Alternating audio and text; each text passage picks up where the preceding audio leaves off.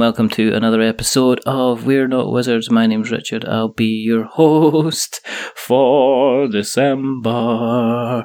Silent night. Jingle, jingle, jingle, jingle, jingle. It's almost here. It's almost Christmas time, which is always very, very exciting. There's not much longer to go. We're probably about halfway through December by the time this kind of goes out for everybody, all you lovely people listening out there. A little while ago, this person came on the show to chat about their game, and then they went on and was doing kind of well through Halloween. Did this little Halloween special that kind of did quite well, and then the subject of Pogs came up, and ever since then, all that's happened is kind of constant abuse, to the point that even tonight they've got a bag of Pogs right next to them. Do you hear that? Do you hear what I've got to put up with? So joining me, they're back from Immerse Studios. I don't know why I've just even said yes. Should have cancelled, but anyway, you can't have everything. It's Emma May. Hiya. Hello. I've got a cold. I know. It's quite funny. It's not. I shouldn't be laughing, but you did, No. You did promise you were going to, like, next time you're on the show, you can apologise for all the Pog stuff, so I'm waiting for your apology. Did I say that? No. I don't think I No, said you that. didn't say that. Not at all. Not even on the slightest. Better say hello to everybody who's out there. Hello, everybody. The reason that we do this is because there's not enough podcasts out there. Podcasts. You even got me saying it. There's not enough podcasts out there about board games and people involved in tabletop. Well, there probably is, but it doesn't matter. And the other reason that we do this is stop. And the other reason that we do this is because for some reason, out at the end of the last show, I went, oh yeah, it'd be great to have them back on again. And, so I had to keep my obligations. So here we go. But it's been a busy time. Sexual harassment. It has. It's been busy. It kind of got into busy times. The amount of times I had to talk about Pogs to you has been so stressful. It's not that, you got everybody else involved in Team Trevor as well. It caught on so well. You got what? And now I have my Pogs. I got them out of the attic, and I couldn't remember how. Do you remember Charlie Chalk? Charlie Chalk made Pogs. He had a funny way of walking and a funny way of chalking. Charlie Chalk landed on an island. Now he's living in the jungle. And I remember the theme tune. It's now stuck in my head. I didn't even know how the theme tune. Did they make a TV show out of it? I remember it was a pub. It's a TV show. Is it? It was a pub. It's definitely a TV show. I thought it was a character for a pub. Oh my word, it's not. It's definitely a TV show. There is a thing called Charlie Chalk, which is a TV show. I'm telling you. It definitely exists. And well, I've got a Pog of Charlie Chalk. Have you? Does he got like a kind of a bowler hat on and kind of like a reddish nose, and he's wearing kind of like, is it a yellowy kind of bow tie or something like that? Almost got it, yeah. Wow. This is just going to drive me insane. Right, anyway, I'm going to Google this. You're going to tell the good people about... now, we spoke just before Quirk Hallows kind of was launched. Yes, well, we spoke in September. We did. And I was saying to you that I was supposed to be making the game, and I didn't know whether I would or not, because I promised people I would, and then I was very, very busy, and I was very scared to launch a campaign. Mm-hmm. But you went ahead anyway. I mean, regardless, you just kind of dived in, and Quirk Hallows became a thing. And you decided, you went for the unusual route. Well, it doesn't seem to be the unusual route nowadays, because it seems to be the latest fashion, that you kind of ran the campaign for a fairly limited kind of period of time, which was quite unusual. He's got a purple hat, hasn't he? And it looks like eyes on his hat. Has. Oh, it's like 2 C's. Of course it is. And he's got a red nose. Yeah, Charlie Chalk. Yeah. So you go. No, I just had to. I'm just going to bring everything back in your podcast. It's just like this. Welcome to Nostalgia Hour, and after the break, we'll be bringing back Bagpuss. Soft furry fat puss. Anyway, but how long did you run the campaign for? Was it only like 20 days or something like that? Wasn't that long, was it? 13 days it was. So I really want to talk about Pogs, because there's a lot of these characters on here that look like Ren and Stimpy. I don't know who Ren and Stimpy is. I do. Oh my god, Nickelodeon. I do know who Ren and Stimpy is. It used to be, except it wasn't Nickelodeon, it used to be on BBC Two. And Rocko's Modern Life. Very sort of cartoons. Yeah, well, BBC Two went through like a phase of getting in a lot of the Ralph Bakshi stuff at the time, and the first thing they brought in was kind of like Mighty Mouse.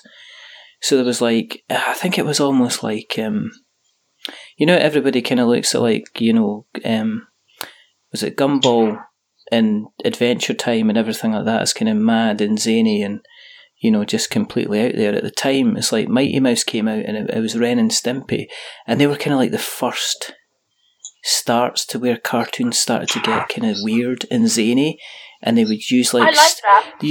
They'd have animation and then they cut to stills of really kind of detailed, well watercoloured paints of like, the back of Ren's head or something like that, kind of like covered in fleas, and it was like kind of all this magical stuff. But you've got a pile of Pogs. It's amazing. How many Pogs you got? I don't actually have that many because it was my sister's game. All right. And she had the board game, and to be honest, I probably never knew how to play it at the time. We just collected them because every single shop, like local shop, would have them, and you'd buy them and collect them, kind of like Pokemon cards.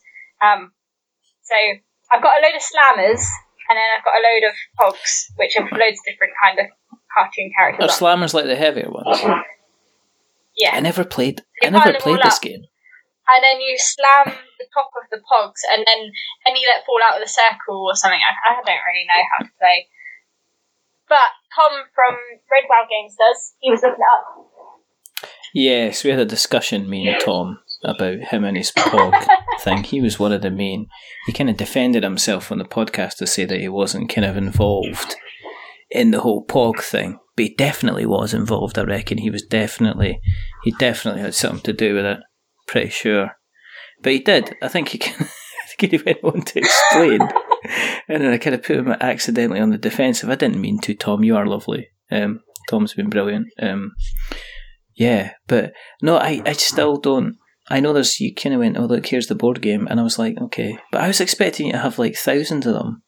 I was expecting for you to be sitting on a throne of Pogs. I'm not that much of a collector, to be honest. Let the side down. It's not bad. I don't know.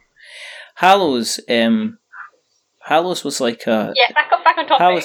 There's no topics. This is you're bound to, if you've listened for the last how many other episodes, it's like, if I could actually say the last couple of 100, which just really sounds sad now.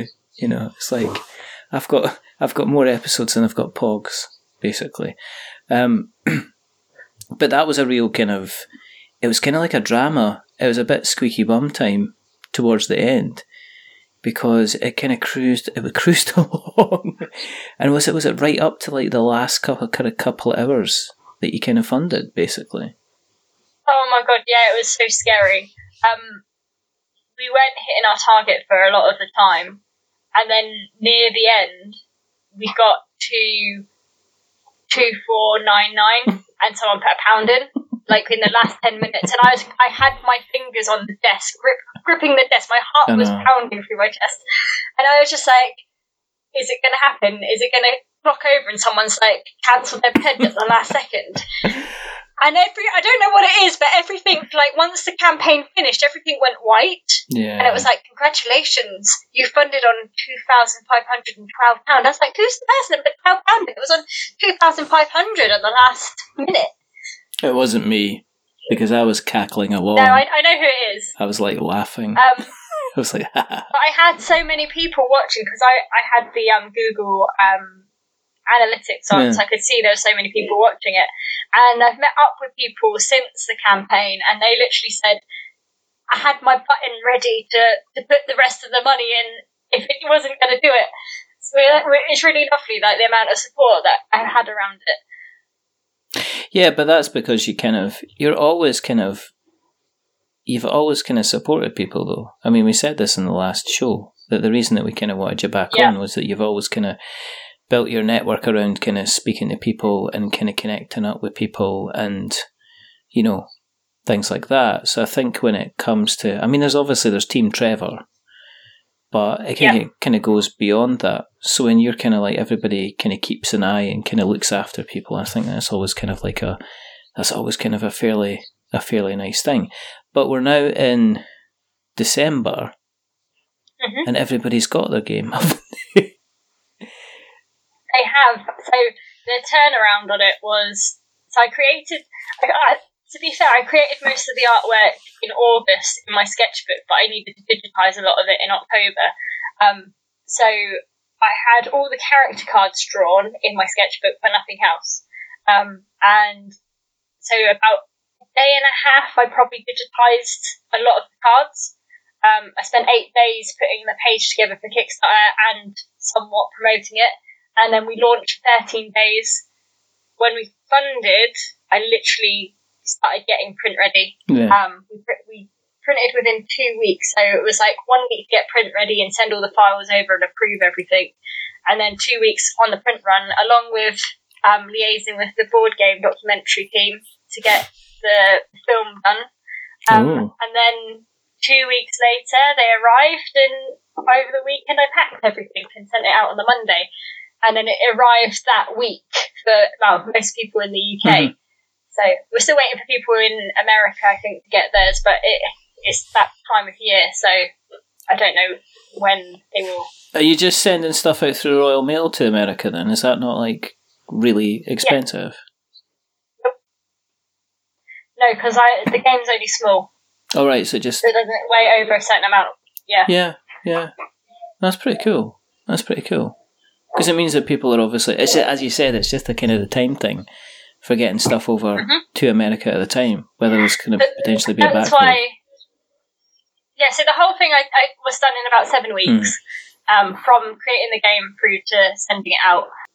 But during that time, though, you've had other things kind of going on with Quirk. Oh yeah, I've always got stuff going on in the background. You've always got stuff going on in the background. Because at the end, because the last time we spoke, we kind of like finished the show, and you went, could you kind of... You said, could you delete that bit? And I got confused and thought you meant about an announcement, so I got rid of that, and then I had to bring it back in again. And then you were like, here's... Yes, it sounds really weird, I've got this amazing announcement that I'm going to give you, but I can't tell you what the amazing announcement is. And it's like, all right, and you'd made a video, and then you'd filmed a video, and you'd covered certain parts to say that you were going to hide it. I couldn't say. Yeah. Can you say now? Yeah. I can. I haven't released that video. It's just something I did. I said to people I'd start vlogging some of my little adventures and the shows I go to and what happens. And that was kind of like after the show, the emotions I was going through, the things that actually happened at that show. But because something really big happened, I couldn't really say it. But I want people to know the kind of stuff that does happen and the work that goes into it to make it happen. But at the same time, I can't say too much because I'm still on this journey and I'm still building and developing those relationships with people. So it's not something I can completely tell people how to do yet. But the big news, obviously, as people know, was Waterstones. So we're in 5 shops at the moment, possibly more. That's amazing. I mean, I don't want to sound sarcastic. I just went, you don't want to sound sarcastic, but it sounds as sarcastic as a post too long. But I mean... No, it's fine. That sounded sarcastic. I had a talk with my so I've got a mentor. So I've got a mentor in business, and I sat down with her the other day and had a chat, and I just casually went, and of course we're in Waterstones and all that sort of stuff, and she's like, "Oh my god, you're in Waterstones now!" It's like, "Yeah, I swore I told you." She's like, "No, the last time you told me, it was like it was going to happen, but you didn't know when it was going to happen." I mean, that. Is there a sense of kind of like, well, this is actually kind of happening, or is it a case that, I guess, if it's 5 stores, then they're only going to take a kind of a certain amount. So are you still kind of in the proving ground, or is this to see kind of, well, we are, yeah. Let's see how this sells. Let's see how this works. But also, the reason I couldn't say is because I was at a show and I got to pitch directly to the buyer. And whilst you're at a show, it's amazing. I had such an awesome time because I met so many people who were interested in Quirk who said, yeah, we'll make orders. But then you go through the stress of once you finish the show, you then need to chase those people up. So I've taken on my second biggest retailer as well. And it took me about 2 months to close the deal from that show. Whilst I was also running a Kickstarter, being in Germany, doing other shows. There's that on top. So yeah, I couldn't really say much about like the Waterstone stuff because it was like, this is big news and they're interested, but in 2 months' time something else could come out and fill that shelf space, because that's the kind of thing you're looking at is your game is it relevant enough to actually have shop space? Yeah. Because they've only got a limited amount of shelf space. That they seem to be expanding it though, because I mean the last couple of times I've been in Waterstones, I mean it started off with the occasional copy of like say Dixit and Scotland Yard, but you go in now and they certainly, if there's like say a kind of a banner film coming out like Star Wars, then they certainly seem to be going out and picking up copies of, you know, they seem to be chapping on Fantasy Flight door and saying, well, what games do you have that you can potentially sell? I've seen Fallout in there. I've seen the Waterstones where I am seems to be kind of incredibly well stocked. They're also quite, I hate to say it, but they're also quite good at kind of discounting games, because I guess for a lot of people, it's not, you wouldn't necessarily think of going in there to get like a heavier game. So I've seen like Fallout, the new Fallout game kind of was dropped in price quite quickly, I guess, because it wasn't kind of selling, so it was kind of like a snappable up material. But I can see why the buyer kind of looked at your thing and went, yeah, this is worthwhile, kind of giving it a chance, because it's it's really accessible and it seems to kind of fit within the kind of the market where they're heading. They're always stocking Pokemon, they're always stocking Magic, they're always stocking kind of a lot of these, I guess, games that people would just pick up, you know, like Quirk for kind of a laugh. Because that's, so, I mean, have you had any reports back as to how that's going? Or have you got to wait, like, does it run for 6 months? Does it run for 2 months? I mean, how long do you get to kind of be on trial, basically? Well, you're saying it's on trial. I'm not 100% sure it's on trial. Right. But it's Christmas, so yeah. I'm sure people will pick it up and buy it or like read the back of it and decide to take a chance on it. Yeah. But I think we're only going to grow in the next year, because with the new news that I've just posted about, we got the recommended status for the Good Boy Guide. So what that means is that our games have been tested by children and observed by a professional in child's play and development, and they test it in at least four separate times with different children, and then they observe the results of that. And from that, they have scored Quirk high in fun, skill development, and ease of play, which is, I mean, we're recommended, and because there's two ways you can either get approved or you can get recommended, and we have been recommended by them. So that is like kind of testament to what Quirk is as in gameplay for families, and it's a highly respected organisation who test toys in the industry. So how does that kind of affect if you're going to pitch, I guess, to other places? Then does that mean that it's easy for you to go in and say, right, okay, you should take this because it's got some officially kind of what you would say good reviews. It's not like you rocking up and saying, okay, I've got 5 YouTubers who've written, you know, they've filmed a video on it. Everything starts like that though. So that's what I was saying in the beginning is, you know, the Board Deck and Dice, his son rated it 10 out of 10 when he first played it, and they were skeptical when they first had it come through their door. Like, should we play this? Should we not play it? And his son said yes, and luckily he did, because that's kind of what started us off. And then he recommended me to a load of other people who also reviewed it, and from there that kind of starts a spiral. But it's nice because I'm now looking at the toy industry to be able to talk to buyers and say, yes, we are recommended by the Good Toy Guide, because that does hold some level of achievement somewhere. Yeah, no, I mean, people look towards something that they recognise and they know. You know, if they're kind of considering kind of taking on. I get this all the time. I mean, in my job is like people, if there's certain companies that are speaking to me and they're quite well known, the first thing they say is, well, what other well known brands do you kind of work with? And it's like, I work with these guys, and you've probably never heard of them, but they do kind of 6 figures a month on Amazon. But, you know, it's kind of like finding that relevancy. But if I drop like, oh, well, we currently work for XYZ, they go, oh, right, yeah, okay, well, I'm certainly kind of interested in having a further kind of conversation, because you seem to be taking it out of everybody, and this is no disrespect to anyone that I've spoken to before, but you seem to be taking it it's a different direction from most of the people that I speak to in terms of how you're chasing it, how you're kind of developing the network, the kind of where you're going to and who you're kind of pitching to.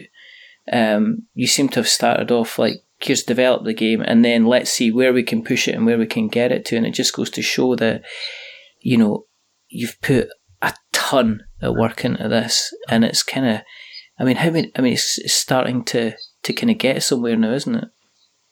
Yeah, definitely. I'm totally with you. I wouldn't never disrespect anybody else doing anything in this industry because it's super hard. Yeah.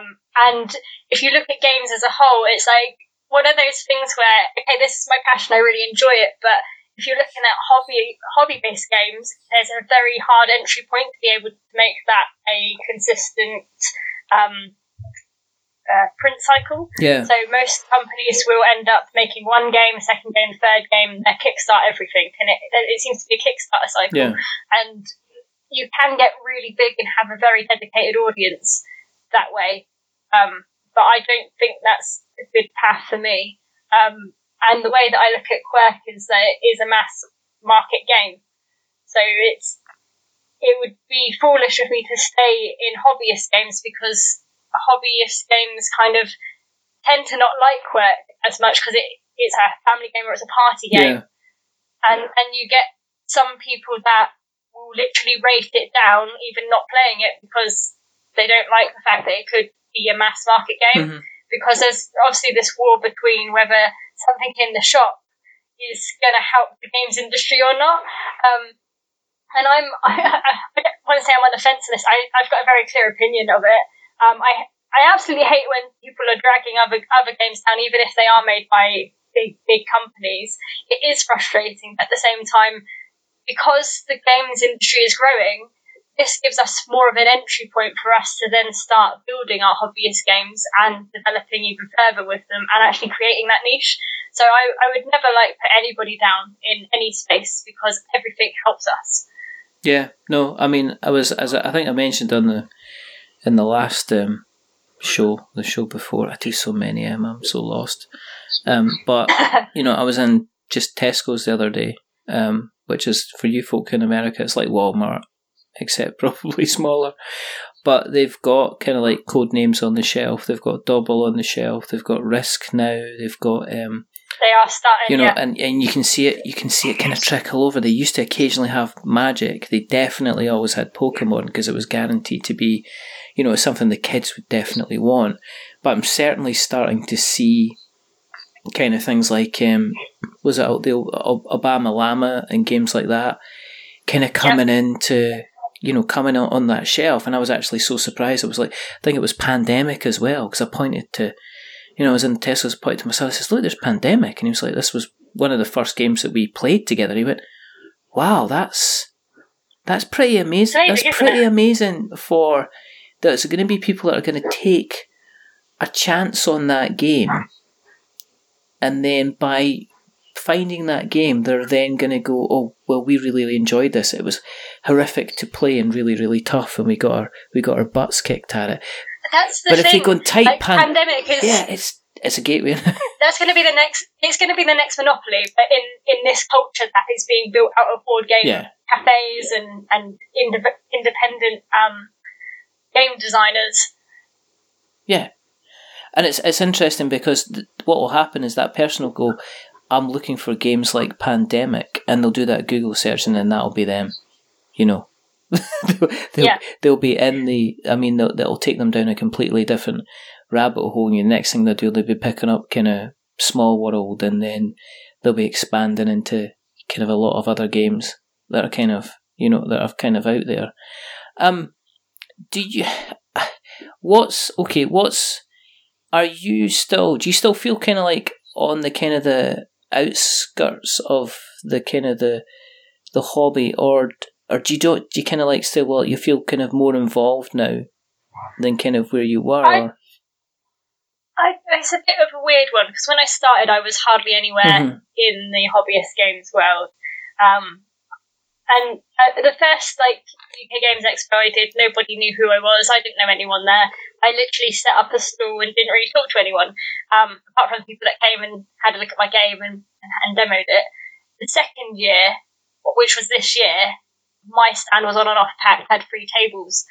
And so many people would walk past me and say hello or take a picture or shout my name from down the hall, and I'm just like, I don't like, the list is mainly from Twitter, just talking to so many people and supporting them online.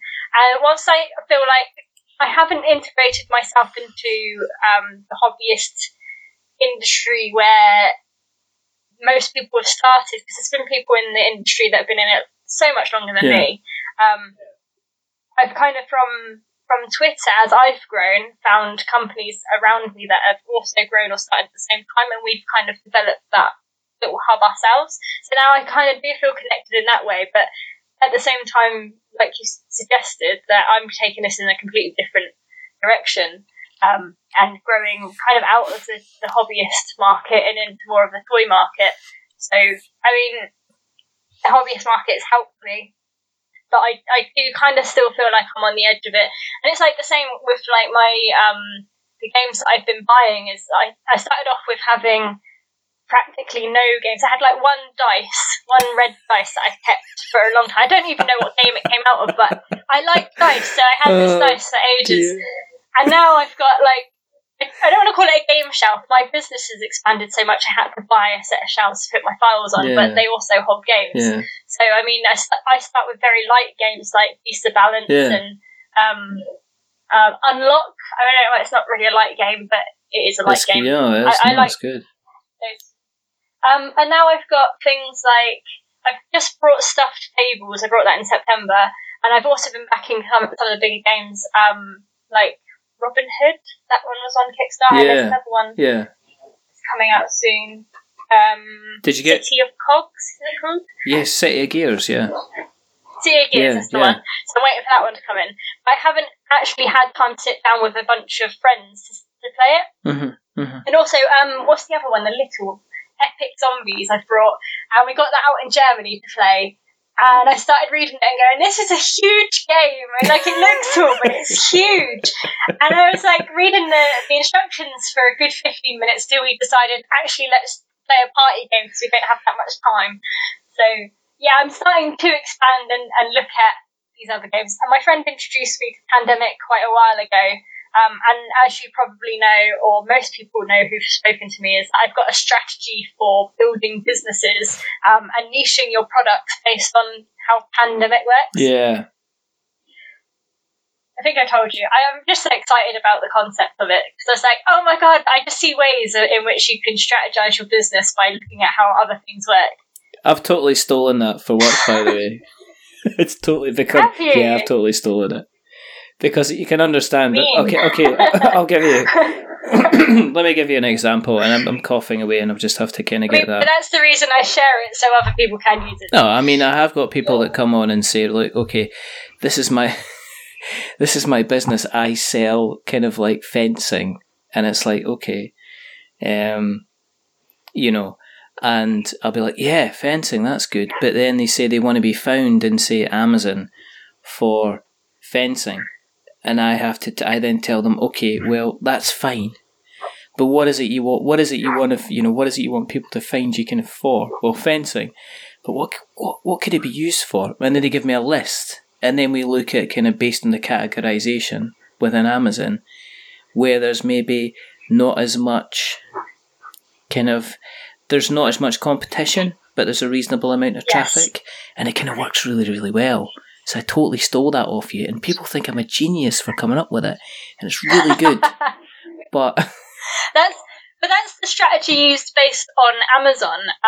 But the overall arching idea is based on pandemic and how pandemic works. So you take that one thing, and I know because I said that on the last podcast that we had, is how I niched and become a bestseller. But it's the pandemic model. Yeah, no, it is, and you did it quite cleverly, which I've nicked as well. I just steal all of your stuff. I think quite a few people have as well. But it's really good because what that means is you see other people who have started releasing their games and they are now climbing up the charts and they're making sales, and that's a good thing because it means they can start to grow their companies. Yeah, exactly. And but again, it's just like it's one of these things that if you're just approaching things for the first time, you'd have no idea how to deal with it and how to actually kind of get it working as well, which is always the problem is.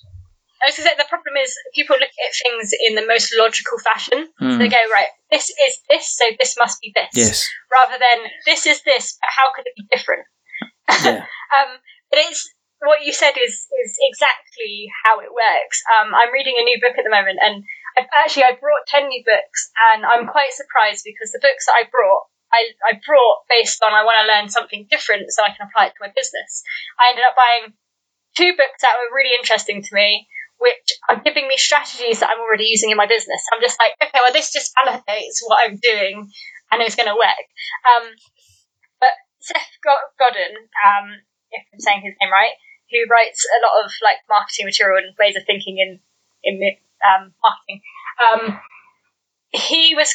it's not him who said it, but there's a famous quote that says, if you're trying to sell a drill bit, people do not want a drill bit, they want a hole in the wall. But they don't just want a hole in the wall, they want to put some shelves up.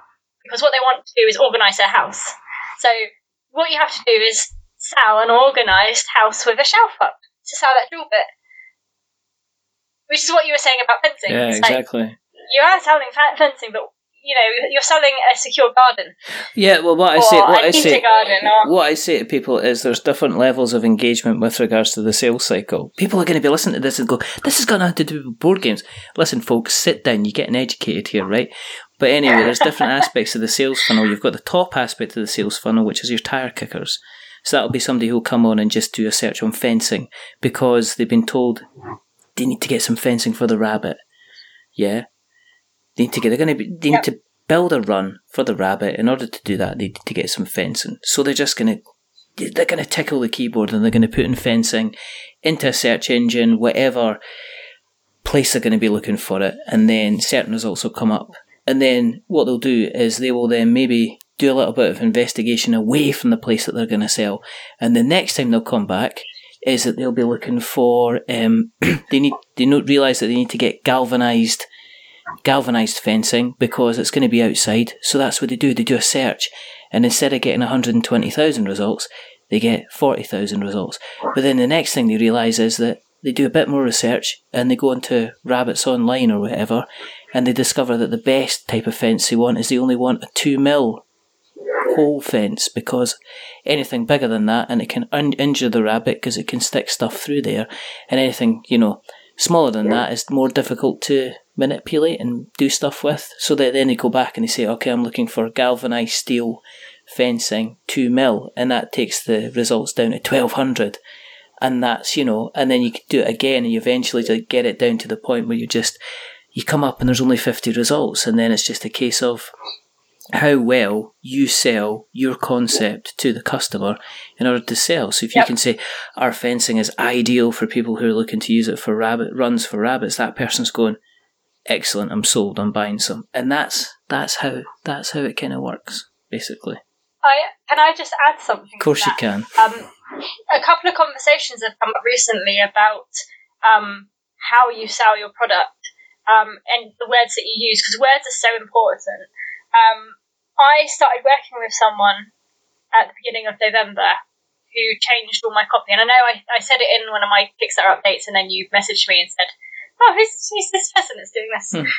But we changed my entire copy on Amazon. Now I sell it selling pretty well on Amazon anyway, and we changed my copy. Within that day, I doubled my sales because of the way that it's written.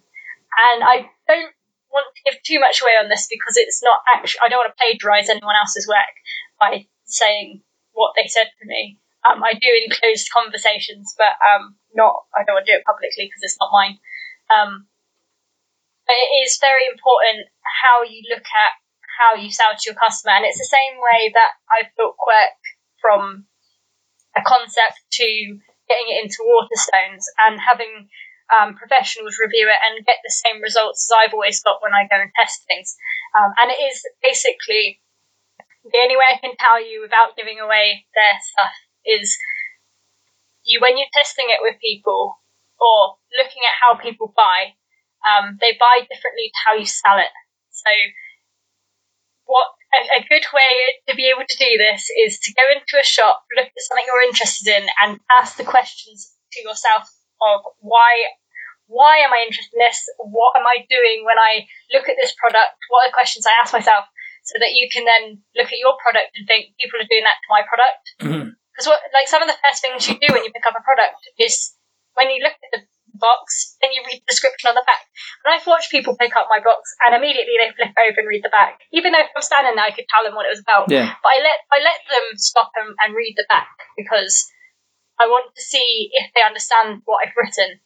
Because if they don't, they'll be asking me questions. And if they ask me questions, then that's what I then have to change when I do my updates. Oh, yeah. No, that's so important. I mean, I think The Giant Brain, Ian McAllister, did a fantastic piece recently on preview copies. And one of the things that comes up again and again and again is rule books. And it's a case that, and we've had a discussion. And I, in turn, I've actually spoken to a few people about the rule books in terms of, how they write them, because that's just, because I used to write training manuals for banks. And if you can explain bank procedures, you can explain anything at all. But anyway, the discussion was quite simple, is that there's a big difference between the playtesting side of developing a game and the blind playtesting side of developing a game to the total sending a game out to somebody for a preview, a review, a write-up or whatever, and being able to leave them alone, knowing they're successfully going to be able to play the game correctly. And Ian's point was that it happens too many times now that he seems to get the playtest version of the game, which is the game where the developer is, or the designer is standing over them and able to point out the bits where you're getting stuck on the rules.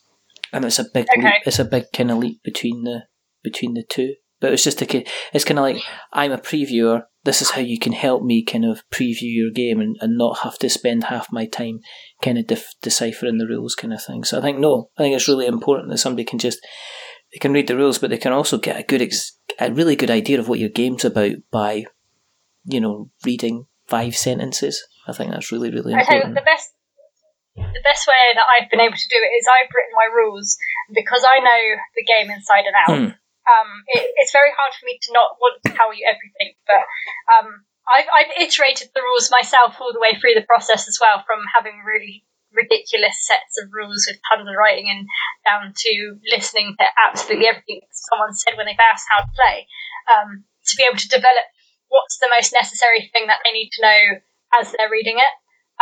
And then also a very good thing is to then give that to somebody else to read it and see if they understand it, and then for them to rewrite your rules so that your majority of players can play it without needing to find the online videos or ask somebody who has already played it.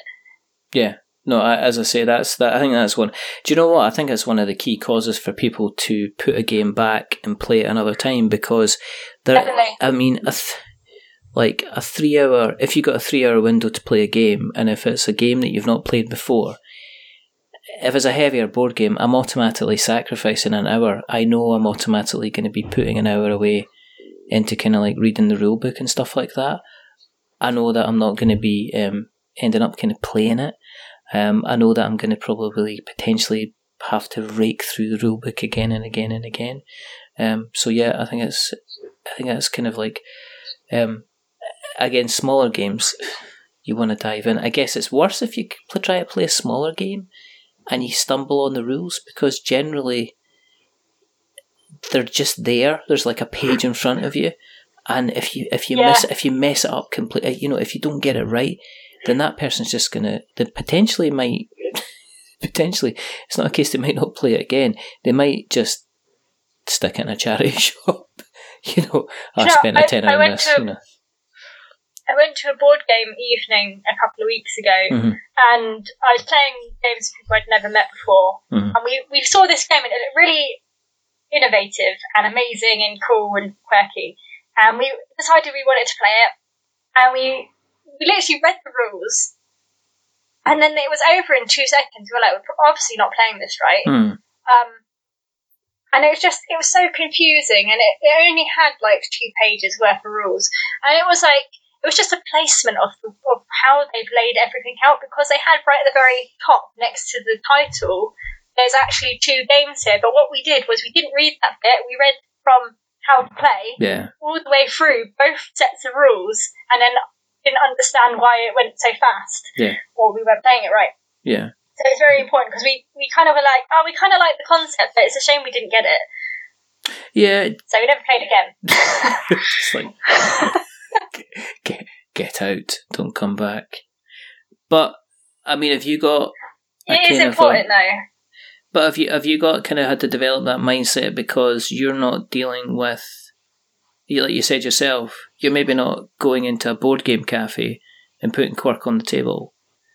You're maybe, you're going into any other places more, I don't know, maybe less guys that would be expecting to kind of, I'm here for the duration, I'm here for the next 5 hours, give me a 52-page rule book and give me 157 miniatures and counters and stuff like that.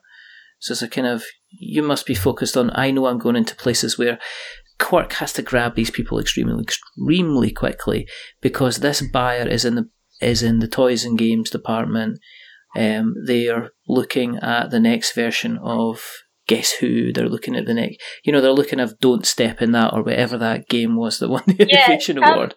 From what you're saying there, it comes to a really basic principle in business, which is, if you can describe it to a 5-year-old, then it's going to work. And you should be doing that with almost everything. One of the things I can say, like when it comes to copy, and that it's the same thing. We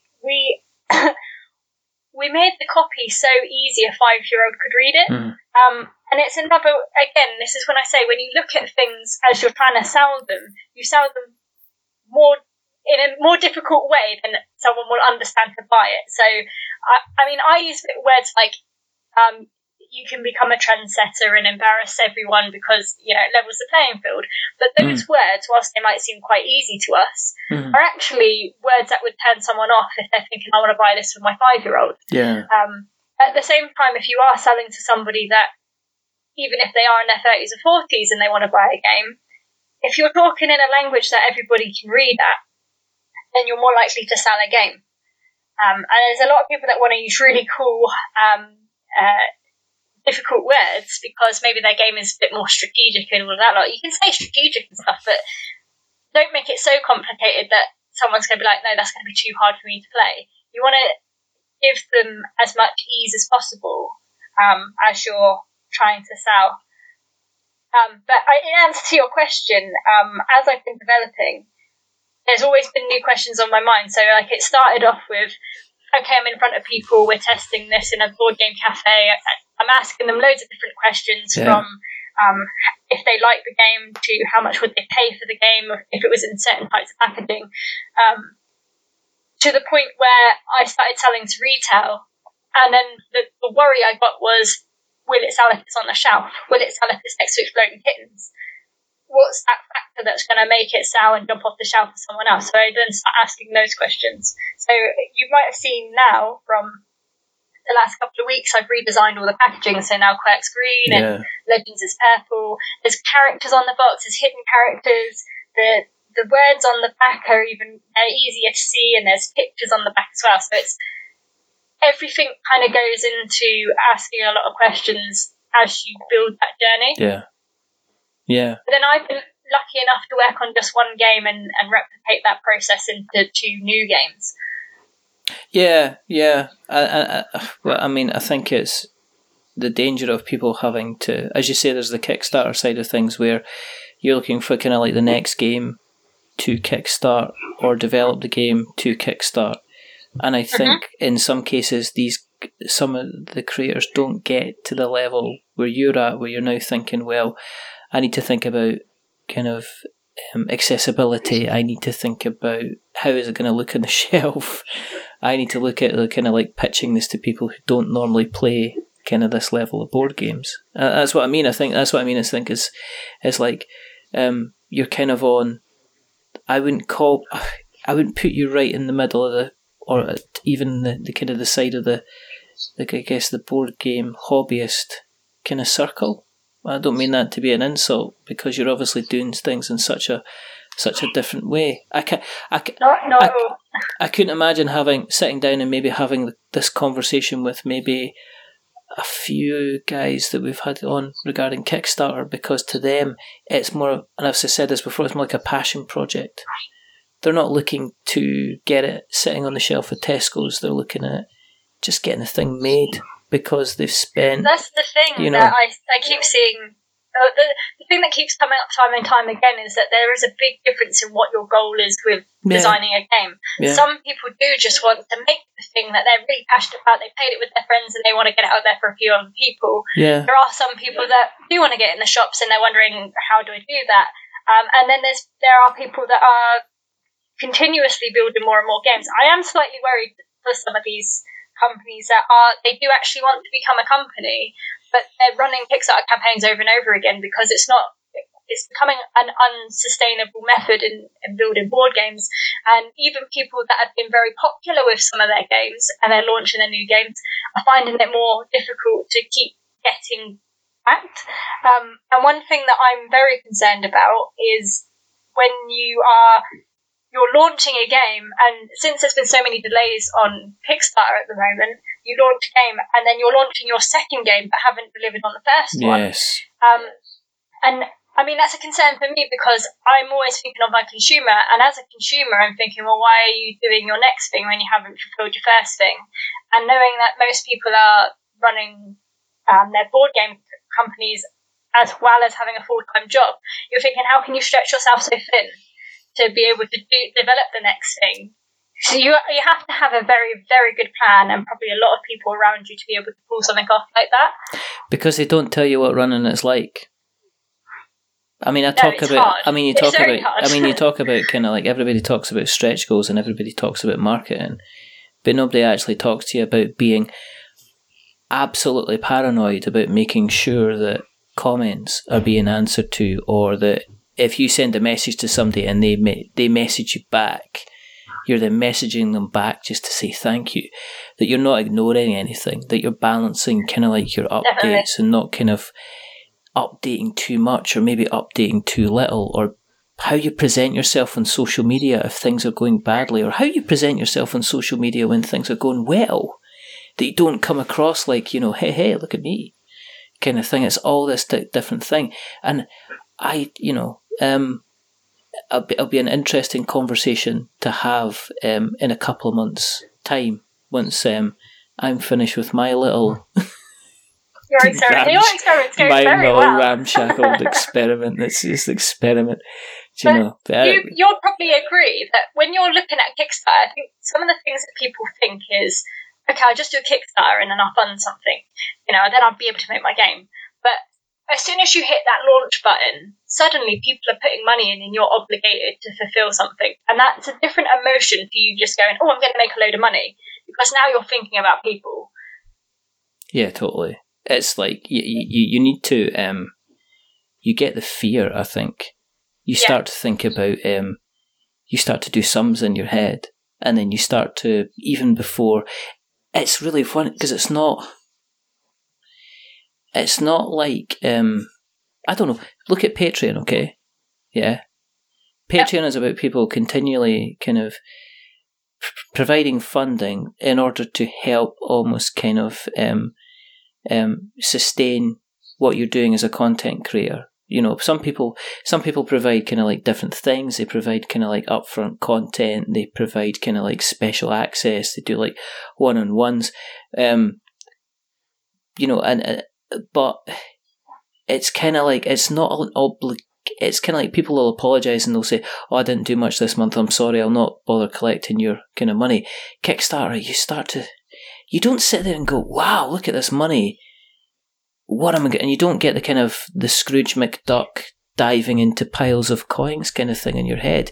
You get almost the opposite side of things, which you're the accountant sitting there with that kind of the accountant machine with a handle going, right, okay, well, this is going to cost this and this is going to cost this.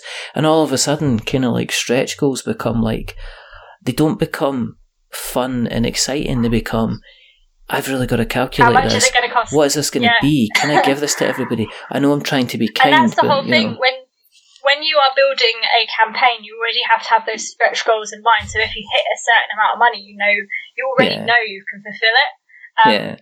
And I think that's it. You work backwards. You go, right, this is, and it's kind of a bad way in a way, unless you get a lot of value out of it. That you have to build a complete game and then start taking things out to say, okay, we can't afford to have all these luxuries, but what we can have is this base game. And then if we get to those stretch goals, then we'll add it to the game. But then that also helps you to climb to a number that you actually do want to reach that can produce a really amazing game. And also there's this other side of things where now consumers on Kickstarter are starting to expect, oh, now you've stretched, hit your goal, you're going over, you have to provide us with stretch goals because we want something to be excited about. And if you're running a campaign too long and you're not giving stretch goals, then you're going to start to lose people because you're not there for them. And I kind of want to move away from Kickstarter for that, in that respect, but then that's also the reason I do small campaigns, because I would not be able to keep up with stretch goals. Yeah. One thing I wanted to just add, should I be talking about this pandemic method in this episode? I don't know if I talked about it in the last one.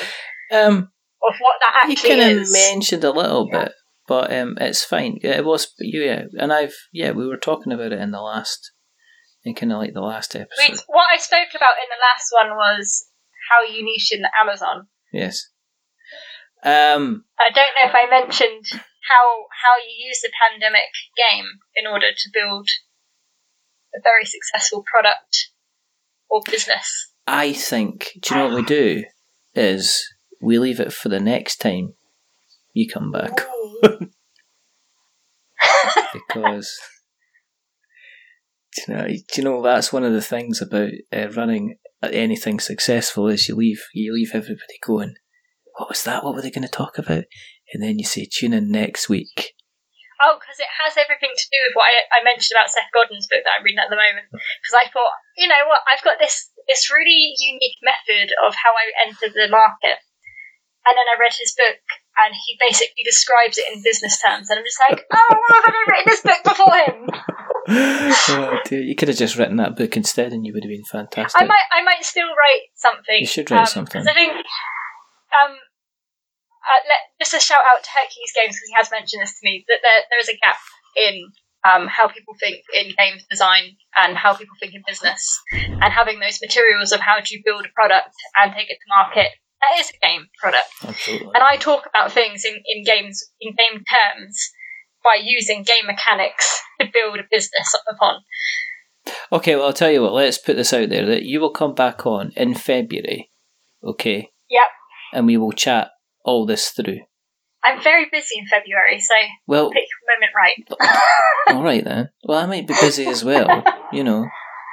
Hey. I'm sure I'll still be on Twitter. It was going so well, and then you had to drop. Well, I might be doing other things. Thanks very much. No, I'm doing something. There's something happening in February that's going to be massive for Quirk. So yeah, another cliffhanger. There's a cliffhanger and a half. If people are wanting to find you on the internet webs, where do we find you on the internet webs? You can find me at Immerse Studio on Facebook, Twitter, or Instagram. Okay. Or you can go to my website at www.quirkthegame.com. Awesome. I'll put all those links in the show notes, so we've got notes to show. Thanks very much for coming on. It's to be continued. It is definitely to be continued. Do you know what? I thought this would be a bit more of a poking fun at each other podcast, but we've actually talked about some very pressing issues within the games industry. And that's very helpful. Yeah, exactly. So, but that's kind of what I want to do. I when I do interviews like this, I would prefer to do stuff that's going to help other people. Exactly. So it's all good. It's all good. Yeah. No, as I say, thank you very much for coming on. If you want to keep an eye on what we're up to, go to Google, search We're Not Wizards, Twitter, Facebook, YouTube, Instagram. Apparently Tumblr's died. Who knew? But you can also see us on your podcast catchers. You Stitcher and Spreaker and Acast and all these other places. I think there's one called Overbox or something. There's just Castbox is one of them. Spotify, we're on Spotify if you want to catch us there. If you like what you've listened to tonight, there's 2 things you can do, actually. Tell somebody else. If you see somebody on YouTube, if you see somebody on Facebook or Twitter saying, I'm looking for a podcast, and if you don't like them, then send them our way. It's kind of like some kind of, passive-aggressive kind of... Infectual brilliance. Something like that. Infected something, anyway. If you like us even... Infectual brilliance. Stop it. And if you like what you've listened to, as I said, then also consider going to Apple Podcasts. You've ruined my flow. And drop us a subscription or a review. Stop it. And if you like us even more than that, subscribe. Stop it. You can give us a rating. Remember, don't give us 10 stars because that makes us extremely big-headed, and don't give us 1 because that makes us cry. Give us 5 because it's in the middle. It's a little bit average. But the person who's been a complete pain in the butt. Yay! The Pogtastic. Will you stop that? It's Emma from Emma Studios. There's only two more things to do. The first thing is to remember that we are many things, but we're not wizards. Are we wizards, Emma? Sometimes. Thanks. Play quirk and you can sometimes be a wizard. Play quirk and you can play quirk. You can sometimes be a wizard. And the second thing is to say goodbye. So it's goodbye from Emma. Say goodbye, Emma. Bye. It's goodbye from me. Remember, stay safe, roll6s.com. And go get Quirk. It's on Amazon. $12.99. It's Prime. You can get it next day. It's incredibly good fun to kind of be making faces and in different places and try to get people... take cards off people by guessing, and doing impressions and stuff like that. Noises, faces, places. And stealing their quirks. Stealing their quirks, that's what it is. But until the next time, goodbye.